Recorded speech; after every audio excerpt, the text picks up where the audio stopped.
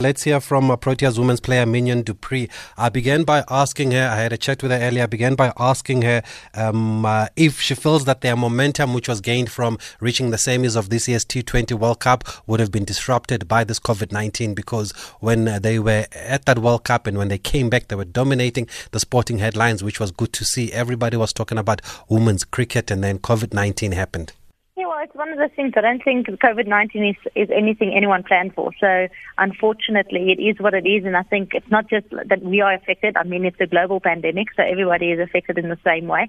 So I think it depends on your attitude and your mindset to it. I've decided to have a positive attitude about it. So I guess it was also a good time for all the girls just to get a bit of quality time with the family and regroup. And from a mental perspective, everybody could really use this time to refresh. And I think when now everybody is so hungry to play cricket again, so I think it might actually be a good boost for us going forward. And then everybody, as far as I know, just want to get back onto the park as soon as possible. So it might be a little bit a new boost of motivation for us for the new season. And as a team, what do you take out of that World Cup performance? I mean, obviously, coming back, we were a little disappointed because we actually thought this year is going to be the year that we're going to win the trophy. We wanted to go all the way.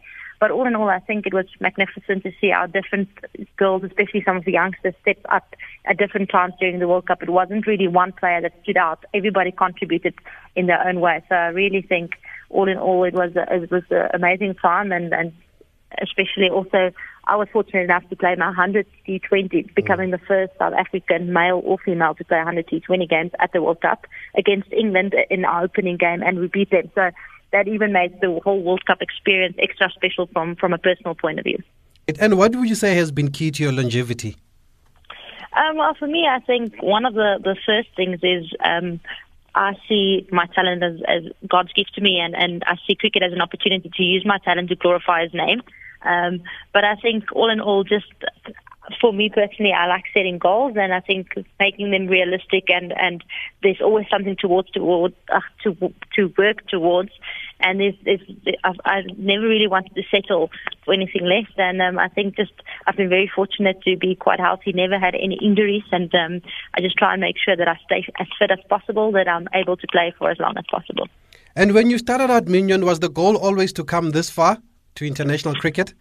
Well, I think I definitely wanted to play for my country. That was definitely a dream. But I think actually, looking back now and the time that's passed, it's actually exceeded my expectations. So I think it's a lot more and a lot better than I could have ever expected it to be. How would you say you started playing cricket, and at which stage maybe did you realize that you can come this far? Well, I actually started at the age of 4 through the mini cricket program. My dad was a coach for my brother's mini cricket team, and one day I just went with as a supporter. And at the end of the day, they didn't have enough players, so they asked me to fill the spot. And I was the best batter for the day, and I think that's kind of where the love started for the game at the very young age of 4. But then I think when I realized that it's probably something that I can make a career one day was when I was about 13 years old. I managed to score 258 of 96 balls in a provincial game for Northerns. And I think that's kind of when it stuck, that cricket might just be the God-given talent that I want to use to make a career of one day. And what about the structures? I mean, for those who want to follow in your path, how are the structures for women's cricket? Where does one start in order to end up at the top? Well, Cricket South Africa is the KFC mini cricket program. I think that's where a lot of the girls really start playing, is through that program. And then I've been fortunate to be in a school where we had girls cricket in the school. So there's quite a few schools and clubs that you can start and get involved in your area. And then basically once you are involved in a school or club, you'll get invited to go to trials. So once you actually have made it through the club and school cricket, you get invited to provincial trials. And Northerns especially, they've got it, I think, all the way from under 13, under 16, under 19 girls, and then the women's team. And then hopefully once you make it into the women's side, that's kind of where the SA selectors are starting to set their sights on you. And if you do well enough, you'll get invited to either go to the national academy or come to a national training camp.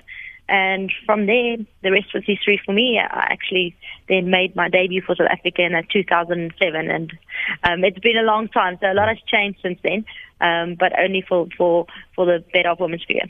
You made your debut as a 17-year-old. Does it mean that you've been playing cricket right through, or do you have to also hold a job maybe to balance things out? Fortunately for me, I've played right through. I did go and study. I've got an honours degree in marketing. But during the times I studied, women's cricket in South Africa was not where it is today, so it wasn't really a career option.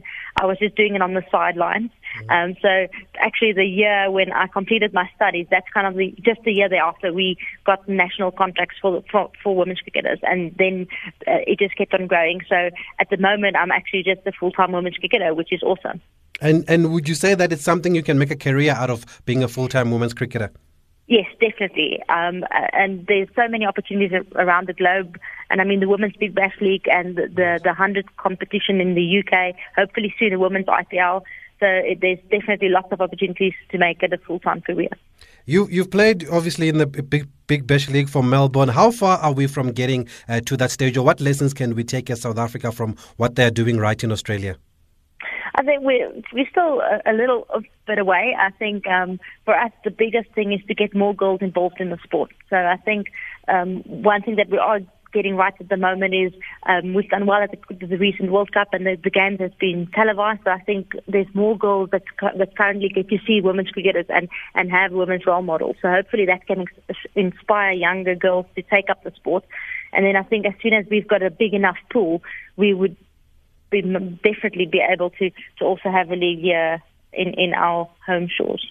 And finally, what advice would you have, Mignon, for those young girls listening to us today that also want to play cricket and go far? Well, I think the one thing that I always inspire by is if your dream does not scare you, it's not big enough.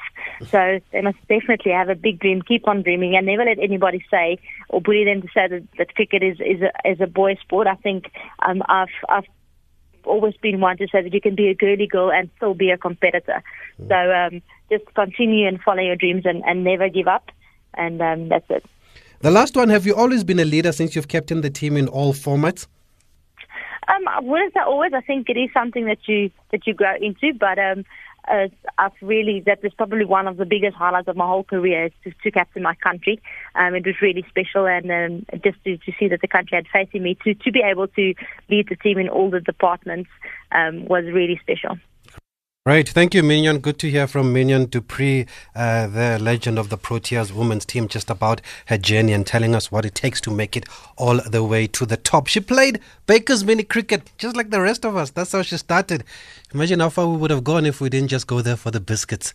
And Mignon clearly went for the cricket there, and that's how far she went. And she said she scored 250 odd of 90 balls at the age of 13. That's a real special talent. No wonder she made it all the way to international cricket. But thanks for that, Mignon. Thanks for speaking to us. And I believe that we do have a voice note here regarding this interview with Mignon du Preez. Let's hear it. Evening, Thabiso. Just want to ask about the women's cricket, like South African cricket. When are they planning to have like a test cricket for women, and then they start playing tests against other nations? Because we've got a test team, like an Ashes women's thing going on. So I just want to ask about that, if in the near future maybe we can have a South African women's test cricket or a longer format instead of ODIs and the T20s. Okay, great. Thanks for that. But unfortunately, we had to pre-record Mignon. She couldn't join us live, so she's not here to answer. But I'll tell you what, we do have a scheduled interview with the acting CEO at Cricket SA, Dr. Jacques Faul, and next week. And we're going to put this question through to him because it'll also be interesting. We've been talking about the men's game so much during this COVID-19 pandemic, but how affected is the women's game here? How affected are the Proteas women? Because like I said, they were in great form. They were talk of the town when they came back from this ICC, from the T20 World Cup, and then it just went away because of COVID-19. Then we all had to be in lockdown. So we're going to ask Dr. Jacques Faul all those questions. But